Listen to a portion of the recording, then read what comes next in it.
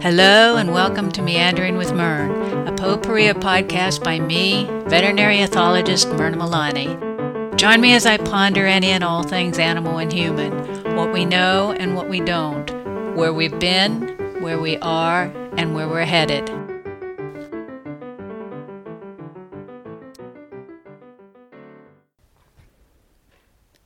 What is the fundamental role of companion animal problem solving? That question popped into my mind as I thought of all the dogs and cats attempting to cope in areas ravaged by floods and wildfires and other forms of habitat destruction.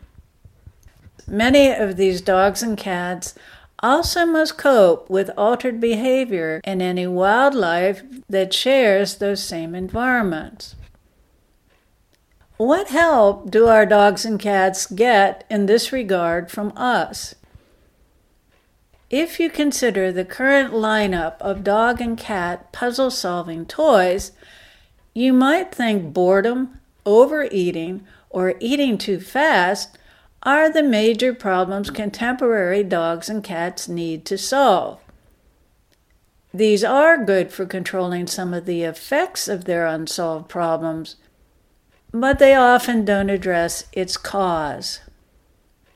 If you ask some trainers or laboratory-based animal behavioral researchers, they'd say companion animal problem-solving is the animal's ability to repeat some problem-solving technique that trainers or researchers taught them.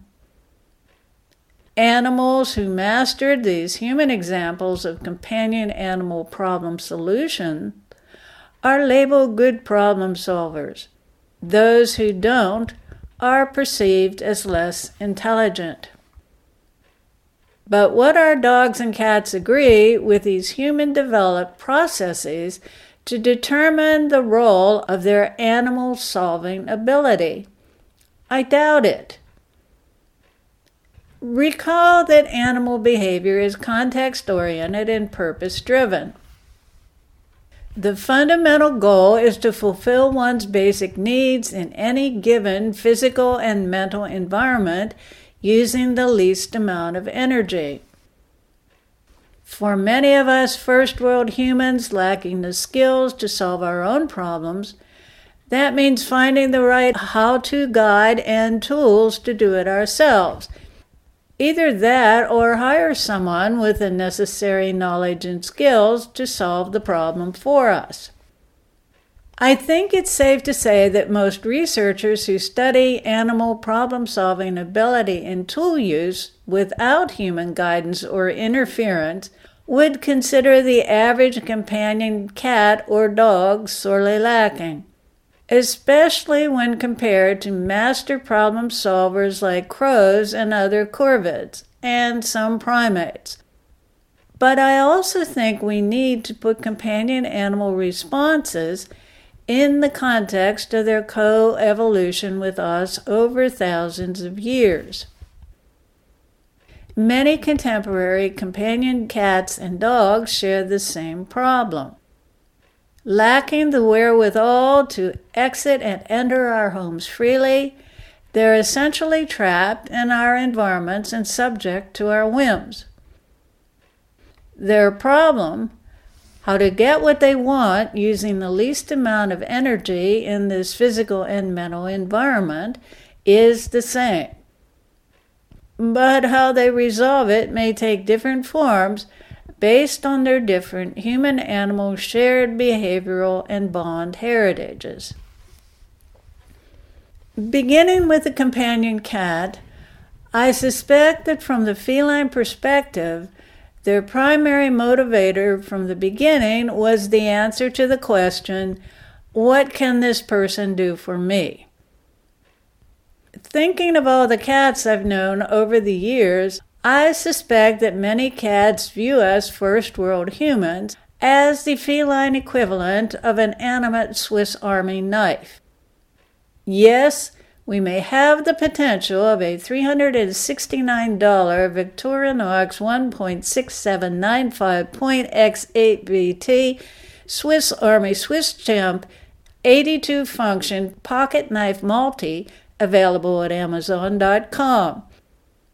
But the gap between what we could do to meet feline needs and which we actually do may miss the mark completely, especially if we expect our cats to act like little dogs or babies, unless they're in the mood to assume that role for their own reason. Though this may superficially appear like a self-defeating feline strategy, consider its context.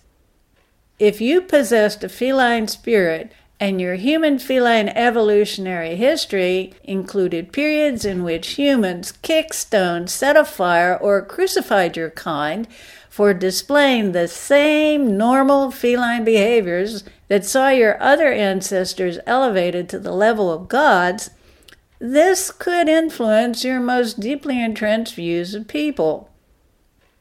If this mixed history with Homo sapiens helps support the persistence of qualities such as a solitary nature, predatory skills, and nocturnal orientation that predisposed your feline alter egos to survive on their own should the need arise, this also would affect your relationship with people. I don't think I've ever heard anyone say the cats only want to please us like some folks say about dogs. Doing so would not be an evolutionarily sound feline strategy. As history has proven time and time again, humans are too unpredictable. Compared to cats, we're a capricious lot. The human-canine relationship, on the other hand, has been driven by the answer to the same human question for centuries. What can this dog do for me? As time goes on, the answers to this question have multiplied as dogs fulfilled those human desires. At one time, assuming the role as an early warning of potential predators or other threats would suffice to fulfill the dog's function. Then herding, hunting, and actual protection were added to the lineup.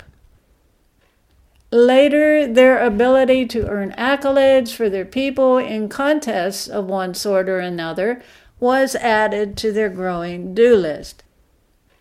Today, we also can add an ever-growing list of services that may elevate some dogs to the level primary emotional and physical caregivers for their people. Services many of the dogs bred and trained specifically to perform these functions do well. As far as finding solutions to any problems these dogs may need to solve on their own, we consider this a distinct possibility. In certain situations, this is exactly what we want them to do. Some of their feline friends might caution these canine human caregivers extraordinaire, watch out for being elevated to a god. It doesn't end well. Often where others see canine or feline problem behaviors, I see sometimes incredible problem-solving ability as they seek to achieve stability in challenging environments.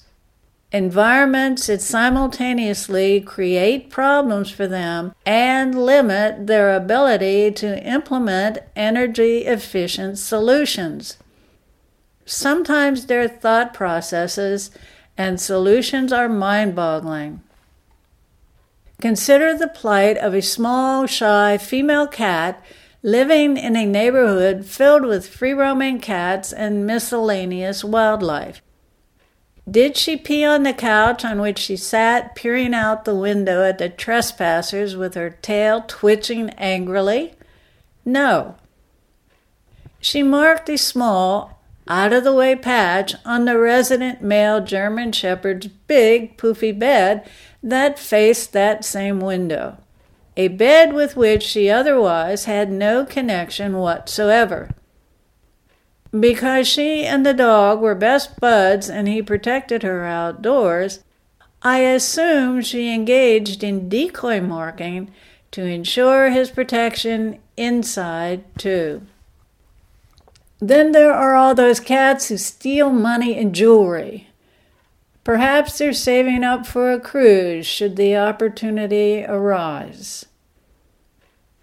I've also encountered several dogs who have made creative use of rocks to upgrade their territorial marking. One collected and moved rocks to a fence boundary and peed on them instead of the ground. Another dog used the area behind a group of rocks the neighborhood dogs all peed on as a safe haven. The nice thing about porous rocks is that the urine scent doesn't fade as fast as it does in the soil. Yet another group of dogs would pile up rocks, pee on them, and use them as sentinels, apparently to help them perform their protective duties. I consider these and similar displays good examples of inherent feline and canine problem-solving ability. And I fervently hope that a time never comes when what they can do, what we taught them, overshadows their ability to think and resolve problems on their own.